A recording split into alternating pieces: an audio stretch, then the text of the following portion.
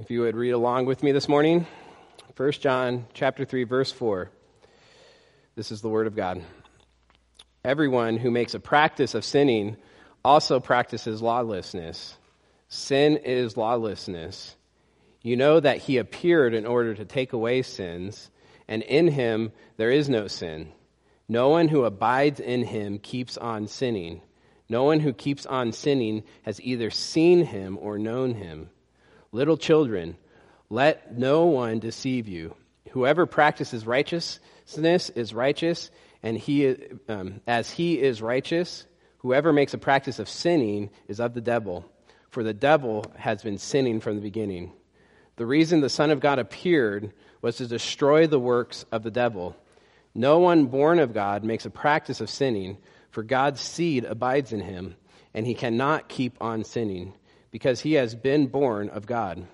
By this it is evident who are the children of God and who are the children of the devil. Whoever does not practice righteousness is not of God, nor is the one who does not love his brother. John is wanting the church to be confident in their salvation, to know they have eternal life. And John gives three tests or three signs of salvation, of those that are truly saved. The three tests that he's been going through over and over and over again are the moral test, the social test, and the doctrinal test. The moral test is if your life living, reflecting a life pursuing righteousness. The social test is your life reflecting a life that loves the brothers within the church. And the doctrinal test, do you have the right doctrine concerning Jesus? 1 John 2:28 through chapter 3, verse 10, John is going over the moral test. Last week I didn't finish my sermon. I had 3 points. The first point was the righteousness of God. God is righteous. The second point is the children of God. And I gave 4 characteristics through 1 John of a child of God. What is a child of God characterized by? And the first one was that they seek righteousness. The second one is that they are sojourners or foreigners in this world. This world's not their home, but instead the third point is that they have hope in a better land, in a better home. And lastly, they seek purity. They seek purity. Today we're going to look at the third point that I didn't go over last week, and that's the children of the devil. The children of the devil. Anyone who is not a child of God, anyone that's not a Christian, is a child of the devil. It's a child of the devil. And you might be thinking, because I was thinking this as I wrote this and was planning out my sermon, isn't that a little harsh? Isn't that hard? I mean, earlier John calls all false teachers antichrist. Now he's saying all unbelievers are children of the devil. Right? Isn't there a middle ground somewhere? Listen, not for John. Look at verse 10. By this it is evident who are the children of God and who are the children of the devil. But for John, there's no middle ground. There's no middle ground. Either you're in the light or you're in the darkness. Either you know God or you don't know God. Either you have fellowship with him or you don't have fellowship with him. Either you are a child of God or a child of the devil. I believe John gets this black and whiteness actually from Jesus himself. Right, listen how absolute Jesus is. And it's almost shocking how absolute Jesus is. John 14:6, Jesus said to him, I am the way, the truth, and the life. No one comes to the Father except through me. In other words, there is no other way to salvation except through Christ. Matthew 6:24, no one can serve two masters. Either they'll hate the one and love the other, or they'll be devoted to the one and despise the other. Or Matthew 12:30, whoever is not with me is against me. I mean, there's no more black and white than that. Whoever is not with me is against me, and whoever does not gather with me scatters. There's no middle ground for Jesus. And I'll be the first to admit that calling people the children of the devil seems harsh. Right? It seems harsh. We all have friends and relatives that we love that aren't Christians. Or we know people, neighbors that seem like good people that haven't put their faith in the Lord, that aren't saved. Are they really children of the devil? There's a disconnect for me as I was going through this passage, and so I was thinking, I'm like, well, why does it seem so harsh? And if that's true, why does it seem so harsh to call people, non-believers, children of the devil? Right? If that's what the Bible clearly teaches, why is it so hard? And as I was thinking, here's my guess. Right? In our culture, we don't think sin is that big of a deal. We don't think sin is that big of a deal. I mean, don't get me wrong. Some sins are big deals in our culture. Rape, murder, pedophilia, prostitution, drugs, crime. Right? Those are big sins. Right? That's what characterizes in our thoughts of a child of a devil. They do those types of things. And just so you know, that list gets smaller and smaller and smaller as our culture progresses. But outside of these big sins, we don't think sin is that big of a deal. I mean, I hear all the time, it's like this phrase of our culture, I hear all the time from people saying, as long as I'm not hurting anyone, or it's just a harmless sin or harmless activity. Look what John says in verse 4. Everyone who makes a practice of sinning also practices lawlessness. Sin is lawlessness. Sin is lawlessness. The word sin here is hamartia, which means to act contrary to the will of God. That's the word in Greek. Lawlessness, on the other hand, is anamaya, to behave with complete disregard for the laws and regulations of a society or of God. Right? To live lawlessly or lawlessness or lawless living. It's rebellion. It's rebellion to God's law and to God.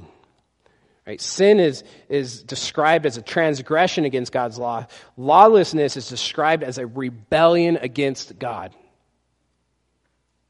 A disregard, a hatred towards God and his laws.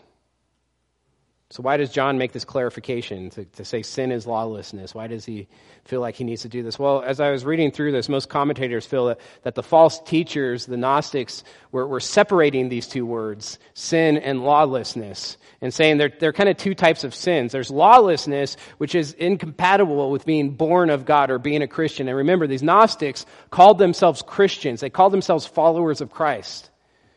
But they said sins, on the other hand, didn't count as lawlessness, and that's different. And you can do whatever you want. You can sin and do whatever you want with your physical body. It doesn't matter. That's what they were teaching. And John wanted to make it clear. Sin is lawlessness. Doesn't our culture do this or something similar? There's very few people out there, if you ask them, non-Christians, right? I'm not talking about Christians. Christians can fall in this camp too. But non-Christians, you ask them, are you sinless? They would say no, right? Most people say, yeah, I've sinned. And no one's perfect. I'm not sinless. But in the same breath, they'll say, but I'm a good person. Right? I've sinned, but I'm a good person. In essence, most people think I am a sinner, but I'm not a bad person. Right? Because you ask the average person, and if they're going to heaven, the average answer you'll get is, yes, because I'm a good person. What does this mean to say I'm a sinner, but I'm not a bad person? This is what I think. Again, it's just how I work. I think through these questions. I'm like, well, what's this mean? I think when people say I'm not a bad person, they're saying I haven't committed any major sin.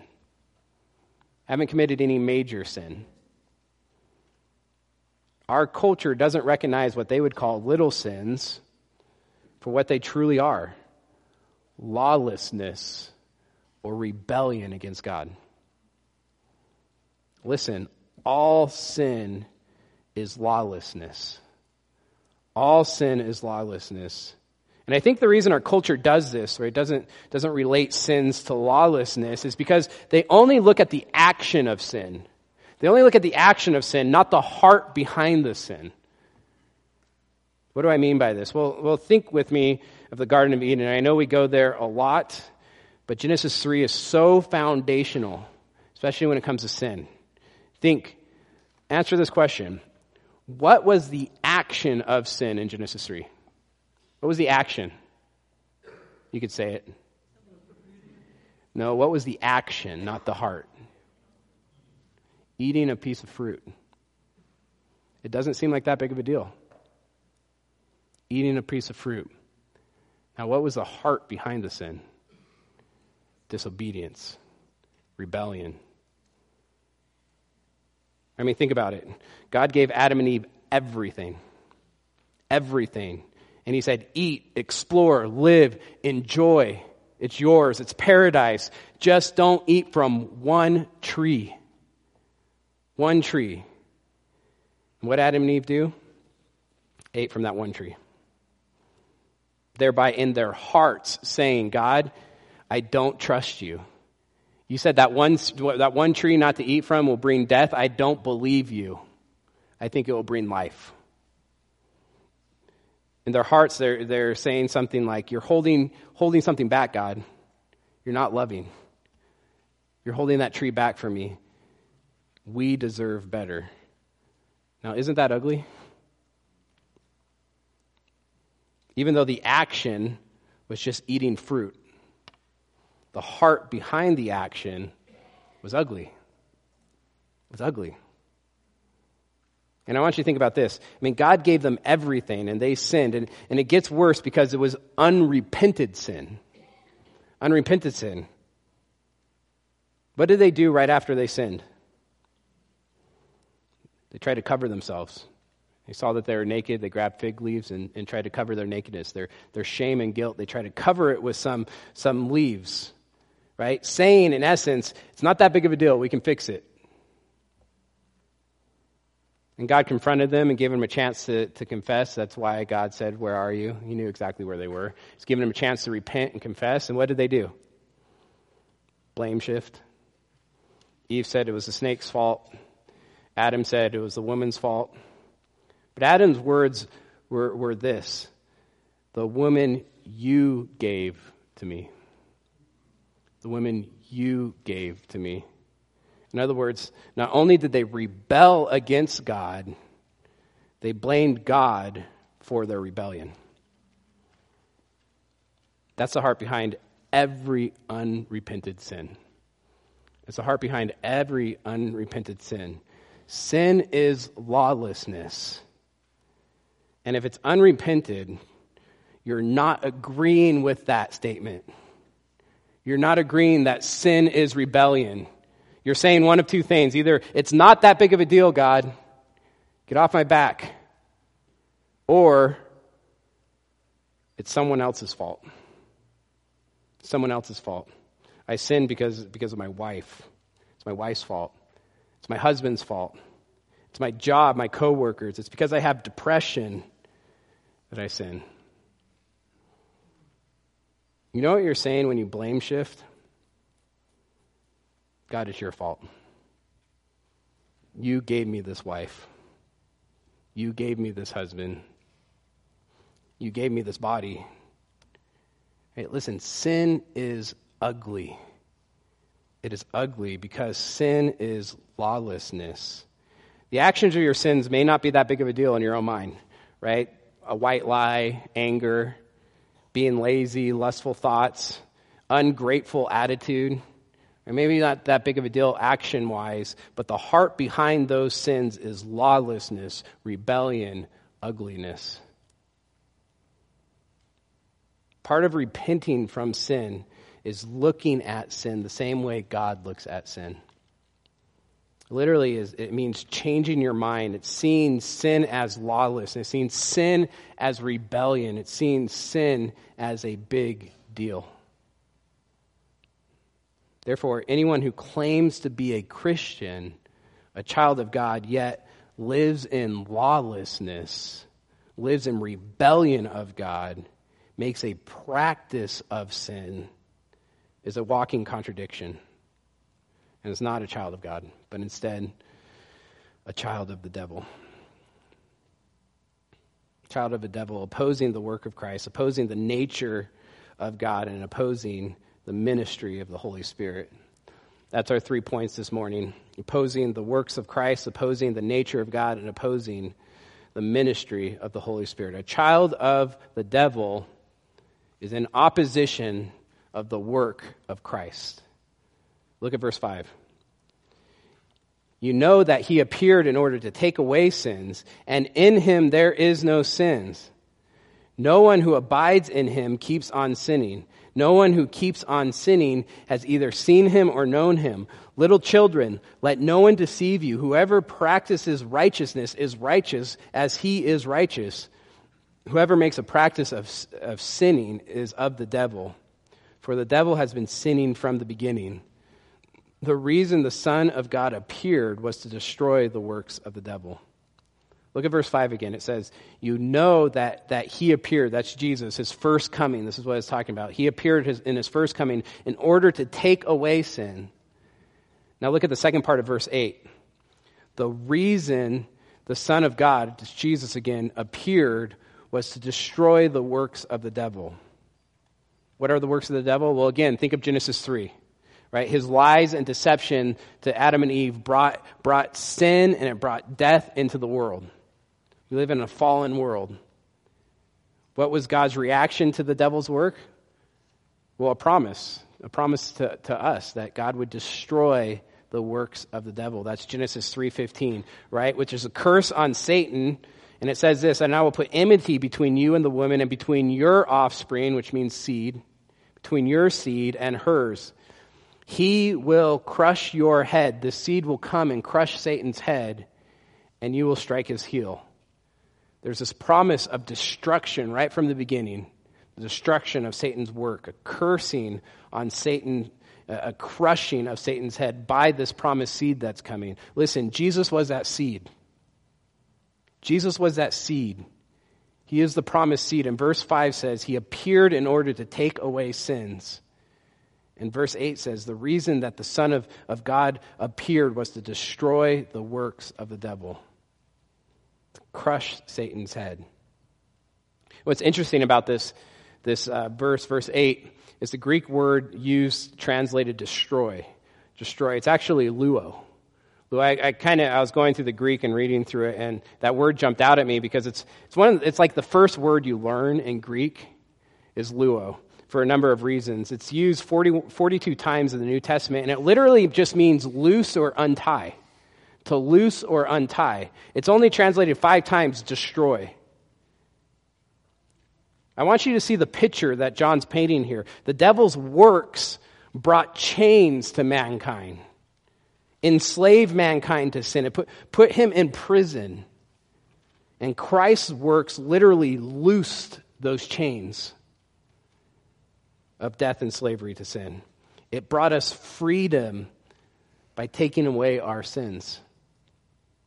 Therefore, if you call yourself a Christian, a follower of Christ, yet continue to sin, you practice sin like a doctor practices medicine, or a lawyer practices the law. You're defined by that practice. You're a living contradiction, and you're in opposition of the work of Christ. And look at verse 6. No one who abides in him keeps on sinning. No one who keeps on sinning has ever seen him or known him. This verse actually doesn't translate well into English. The words keep on are not in the Greek at all. Keep on. Not in the original Greek. The NASB actually captures the more word-for-word translation. I don't think it's a better translation. I want to be clear. The ESV is a better translation in this verse. But the more word-for-word translation reads like this in verse 6. No one who abides in him sins. No one who sins has seen him or knows him. This translation makes it sound like, the NASB makes it sound like the only way you can have fellowship with Jesus is being sinless. Right? It's a bad understanding of this verse for 2 reasons. The first reason is this. It contradicts 1 John. Right? In 1 John 1:8, John starts off, he lays the foundation and says this: if we say we have no sin, we deceive ourselves and the truth is not in us. John makes it very clear in the beginning of his letter, he is not talking about perfection. I want to get that across. I'm going to say that every week. John is not talking about perfection. But the second reason why this is a bad understanding, it's really a bad translation. The NASB really misses the nuance of the understanding of the Greek verb for sins. And this gets a little technical, but there's a purpose why I want to explain this. I want us to see what it truly means. The tense of sins is a present active, and in Greek, the tense is less about time. For English, tense is all about time. It's past, present, future. In Greek, it's more about the aspect, or the view of the action, or the duration of the action. The present active has an ongoing aspect, an ongoing duration that is seen very clearly in Greek. So a better translation is no one who keeps on sinning. Even though those words aren't there, it gets the idea of what the verb means. No one who keeps on sinning has either seen him or known him. Why do I spend so much time on this? Well, this is what one theologian says, and I think you'll see why. In spite of the numerous interpretations of this passage, a true understanding of John's meaning is not difficult to comprehend. The correct view of John's reference here to believers not sinning derives from an accurate understanding of the Greek tenses.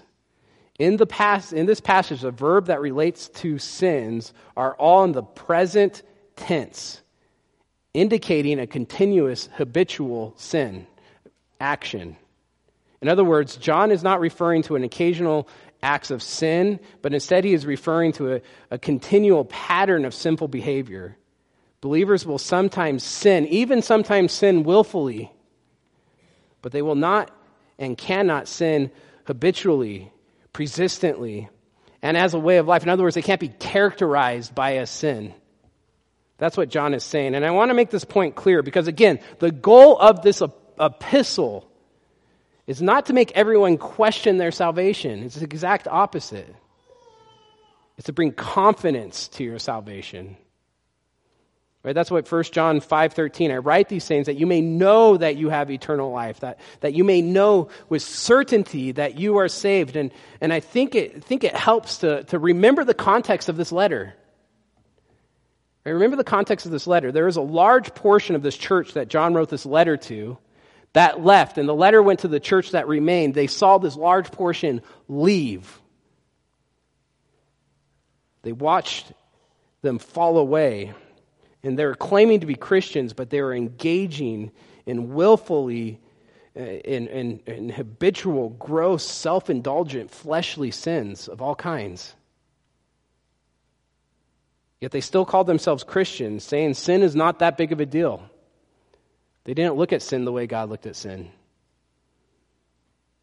In fact, they were saying what they were doing with their fleshly bodies, and you could just imagine the gross sin that they were in.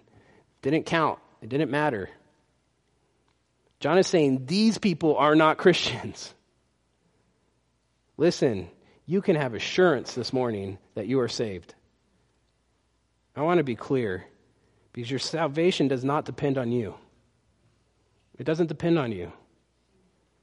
It's Christ's works, it's Jesus' works that saves you.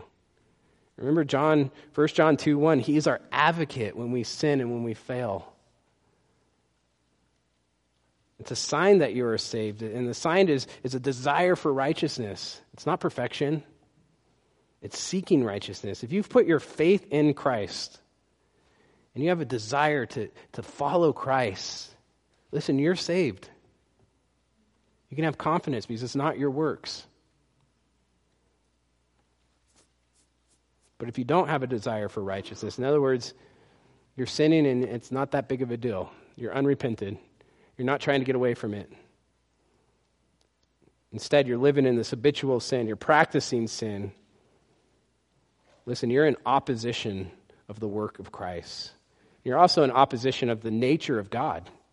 Look at verse 5 again. You know that he appeared in order to take away sins, and in him there is no sins. Now look at verse 7. Little children, let no one deceive you. Whoever practices righteousness is righteous as he is righteous. In Jesus, there is no sins because he is righteous.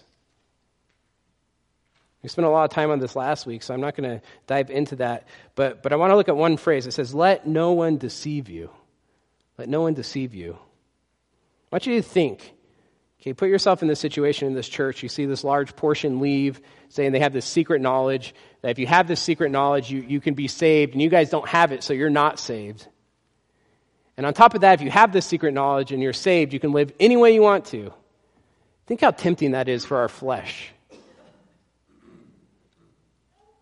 Right? These Gnostics had this secret knowledge, and actually later on we find out that there is this mystical experience that happened in gaining this secret knowledge. And if you gain this knowledge or you have this mystical experience, you are saved, and then you can live any way you want to. The Gnostics' belief gave license to living hedonistically, to living fleshly, any way you want to live in the flesh. Don't be deceived. Listen, modern beliefs do the same thing. Modern beliefs do the same thing. What does atheistic evolution teach when it comes to morals? I mean, think about it. You're just an animal. There's no God. There's no higher being that we're accountable to. What's that do to morality? Live any way you want to. Think of postmodern philosophy. There's no absolute truth, right? Truth is relative, in other words, to the individual. There's no standard or truth that's above us that we have to submit to. We get to make up our own truth. What's that do to morality? There's no absolute truth. There's no absolute moral truth. Therefore, you can make up morals. It's relative to the individual. That's why you hear people say, well, that may be wrong for you as a Christian, but for me. Listen, these are the two major beliefs taught in universities today. Let me ask you a question. Where is the most hedonistic living happening today in our culture? Where's the most drunkenness, parties, sex? Universities. I mean, dorm rooms. That's not a coincidence. Belief always directs behavior. Belief always directs behavior. Let no one deceive you. There is a God. He is righteous. He will judge by a moral standard that's the standard for everyone. Look at verse 7. Whoever practices righteousness is righteous as he is righteous. Whoever practices righteousness is righteous as he is righteous. All right, remember what the Gnostics were claiming. Right? They were claiming that they were actually righteous spiritually and could live any way they want physically. So they're claiming to be 100% righteous, yet living in complete wickedness.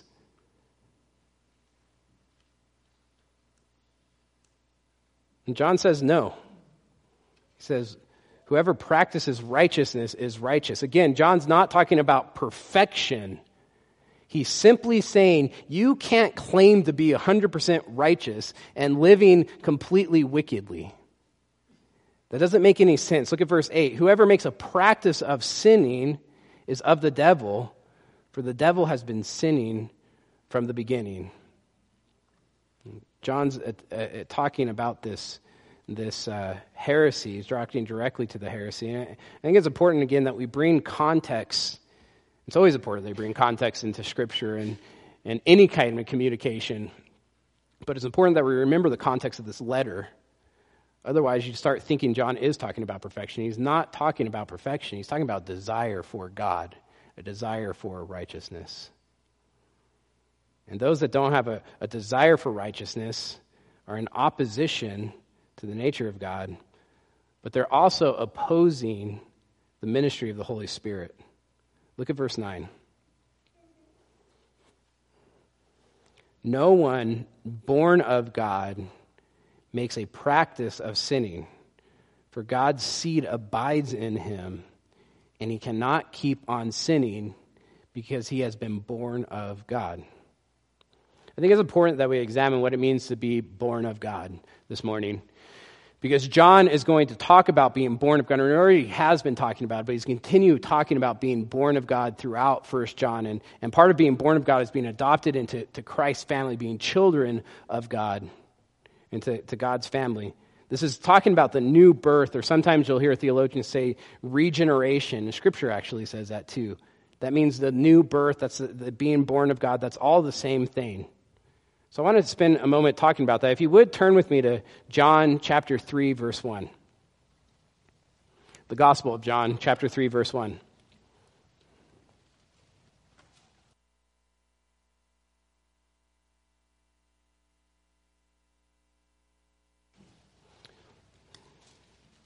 This is one of the clearest passage on the new birth, being born again, regeneration, in all of Scripture.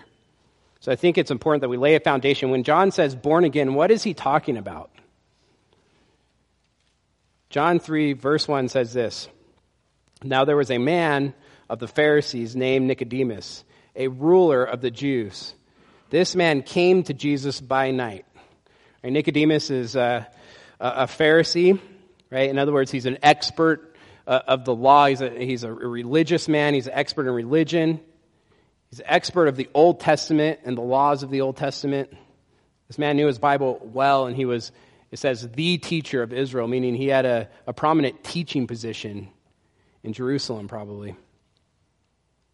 He came at night, which indicates that he didn't want to see people see him associating with Jesus. And that tells me that he actually had some genuine questions he wanted to ask Jesus. He wasn't trying to trap Jesus like the Pharisees normally were doing. Right? Because if he was trying to trap Jesus, he would have done that publicly. But he comes at night so no one would see him. Look at verse 2. This man came to Jesus by night and said to him, Rabbi, we know that you are a teacher come from God, for no one can do these signs that you do unless God is with him. Again, I think this is genuine. Nicodemus has seen the miracles that Jesus has done. He knows Jesus is from God. He's heard Jesus' teaching and how insightful and wise and deep it is. And so he goes to Jesus at night, and Jesus actually anticipates the question that's on Nicodemus' mind. Right? He reads his heart and answers the question before Nicodemus can even ask the question. But here's the question, if you read it backwards, it's something like this. What do I need to do to enter the kingdom of God? In other words, another way of saying this is, what do I need to do to be saved? What do I need to do to be saved? What if someone came to you and asked you that question? I mean, that's like softball, right? Or teeing it up for you just to share the gospel. I've had someone actually do that to me once, and it like almost made me fall over. What would you say to a person if they asked you, what do I need to do to be saved? Well, look what Jesus answers, verse 3. Jesus answered him, truly, truly, I say to you, unless one is born again, he cannot see the kingdom of God. That's not what I would say. That would not be the first thing that came out of my mouth. Someone said, what do I need to do to be saved? You know what's ironic, and just kind of a side note, is I hear in popular Christianity all the time that we shouldn't use words like born again, and even in church, because it's confusing. Well, someone should have told Jesus that then. It's my philosophy as a pastor, just so you know, is I will use biblical terms and explain them. And I think we should use biblical terms and explain them. It makes me laugh every time I hear that. I'm like, have you read John chapter 3? Truly, truly, I say to you, unless one is born again, he cannot see the kingdom of God. Unless you are born again, in other words, you can't be saved. Look at verse 4. Nicodemus said to him, how can a man be born when he is old? Can he enter a second time into his mother's womb and be born? Most commentators that I read say Nicodemus was confused and didn't know what Jesus was talking about, but I don't think that's right. I think Nicodemus knew exactly what Jesus was talking about. I don't think Nicodemus was necessarily confused. He was well versed in rabbinical teaching, which always used analogies. He was just following along with the analogy. He understood. He was questioning back. Jesus was saying, this is what Jesus was saying, and he got this, as your spiritual birth, and that's what's necessary to enter the kingdom of God, that's what's necessary to be saved. Your spiritual birth is like your physical birth. Think about your physical birth. What did you do to be born? Did you say, I'd like to be born today? What active role did you play in your physical birth? Nothing. You're a passive participant. There's nothing you do. It happened to you. You didn't pick when, you didn't pick where, you didn't pick to whom. You did nothing. Birth happens to you. And that's Jesus' point. Nicodemus, there's nothing you can do to enter into the kingdom of God. There's nothing you can do to be saved. And Nicodemus got it. That's why he asked the question back. Like, how could there be nothing? I mean, think how hard this would be for a Pharisee. Right? A legalistic Pharisee whose worldview is this: everything depends on my works. Everything depends on what I do. He's trying to figure out what he needs to do to be saved. What do I need to do to be saved? And Jesus' answer is nothing. You can't do anything, Nicodemus. How hard that would be. He says you need to be born again, just like your first birth, but spiritual this time. Look at verse 5. Jesus answers, "Truly, truly, I say to you, unless one is born of water and the Spirit, he cannot enter the kingdom of God. That which is born of flesh is flesh. That which is born of the Spirit is spirit. Do not marvel that I said to you, you must be born again." Then Jesus gives another analogy, again, to Jewish rabbis talking back and forth. They use analogies. Listen to this analogy. Verse 8, "The wind blows where it wishes." There's a play on words here that we don't see in English. The Greek word for wind and spirit is exactly the same word. It's pneuma. So the Spirit blows, or the wind blows. He's saying wind, but he's using that word. It's a play on words. The wind, the Spirit, the wind blows where it wishes, and you hear its sound, but you do not know where it comes from or where it goes. Right? You never see the wind. Think about that. You never see the wind. What do you see when it's a windy day? The effects. When the wind is blowing outside, you see leaves moving. You see the flag waving. You don't see wind. So it is with everyone who is born of the Spirit. When you share the gospel with someone, listen, you don't see the Spirit working on that person's heart. You don't see the Spirit working on that person's heart. You don't see the Spirit changing that person's heart. What do you see if the Spirit is working? The effects of a changed heart. Faith and belief, a desire for God, a desire to follow God. Now turn back with me to 1 John 3, verse 9.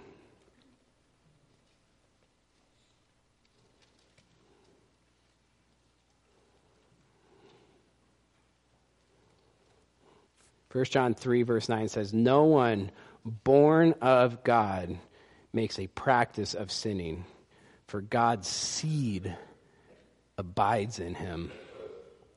At the new birth, God plants his divine nature within us. He changes our heart. We become a new man. The old man dies, we become a new man, and God's divine nature is planted within us, and the Holy Spirit dwells in us. God's seed, we have a new nature. We have a new desire, a desire for God, a desire to pursue God, a desire to pursue righteousness. And that desire is growing. I love the analogy here of a seed, right? Because what do seeds do? They grow. They grow. Our new nature within us grows in the likeness of Christ. Day to day, we're growing more and more like Christ. Right? That's the evidence, right, of a changed heart. And if you're not growing, you're not pursuing God, you're not pursuing righteousness, and you haven't been born again, and instead of being a child of God, you're still a child of the devil. Opposing the work of Christ, opposing the nature of God, opposing the ministry of the Holy Spirit. And John ends this section on this moral test by making it as clear as possible in verse 10. Look at verse 10. "By this it is evident who are the children of God and who are the children of the devil. Whoever does not practice righteousness is not of God. Right, the moral test. If you don't have a desire, a pursuit, a love, a hatred towards sin, and a love towards God, doesn't mean we don't fail. Doesn't mean we don't fail over and over and over and over again. But we want to get away from it, and we're pursuing God. We have this desire for God. If you don't have that, you're not a child of God. And look what he adds. Nor is the one who does not love his brother. That's actually kind of used as a transition into the next topic, right? This is the moral test, our lives, our righteousness, our pursuits. The next topic is going to be the social test. He's going to go over the social test again. Do we have a love for fellow Christians? And he's transitioning into the social test. Do we love our brothers? But I don't want us to miss the significance of this last line. It's not just a transition. One of the ways you know you are saved is the moral test. We just went through that. Right? Do you have a love for righteousness? Do you have a love for God? Are you pursuing him? Are you running away from sin? But the clearest way you know that you have a true love for God is by looking at your love for fellow Christians. Do I love others within the church? Do I have a love for the church? Because again, we are made in the image of God. Right? And Christians especially are rebirth, right? Rebirth into the likeness of God, likeness of Christ. Do you love fellow Christians? I want to end with a quote, and this is a challenging quote. I know, again, this is grace. We're not talking about perfection. Right? At the same time, we need to challenge our love for each other. This is what Glenn Barker, in his commentary on 1 John, writes. The author then is not stressing absolute moral conformity or sinless perfection, but the one requirement by which all requirements are measured, love for one's brother. For this there is no substitution. Its violation allows for no excuse. Its application permits no compromise. Here there are no gray areas, no third possibilities. Either one loves his brother and proves he is a child of God, or does not love his brother and proves he belongs to the devil. Listen, I challenge us to love one another. I know we want to reach our community. I know we want to reach the nations, but if we don't love one another, we're not going to reach anyone. And one of the clearest outreaches we can do is by being a loving body and the outside world to be seeing us love each other. So I want to challenge you with that. In the next sermon, we're going to be going over the social test. Do I love my brother? Do I love my brother? Again, I think I'm just going to be clear. If you come Sunday mornings, that's all you do and go home and don't interact with the body anywhere else, you don't have deep, rich, brotherly love and fellowship. You need to find a community that you can dive into and practice that brotherly love. Let's pray. Dear Heavenly Father, God, as I pray every week, Lord, I pray for deep, rich fellowship here at Country Oaks, God.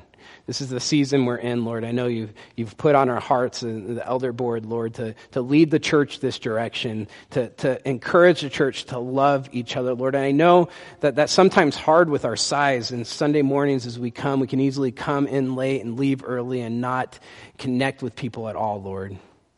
I challenge every single person, Lord, in our body to find a group of people to pour into, Lord, to have them pour into them, to be accountable to love, Lord. God, I challenge our church to serve each other, to put down our wants, Lord, and look for others to serve, Lord. God, I pray for that. I pray for that spirit within our church, Lord. And I pray that it's a witness to our community, Lord. God, I pray people see how we love each other and go, wow, what is up with that church? That they see your glory through our love for each other, Lord. God, help that be true for Country Oaks. I thank you for this morning. In your son's name, amen.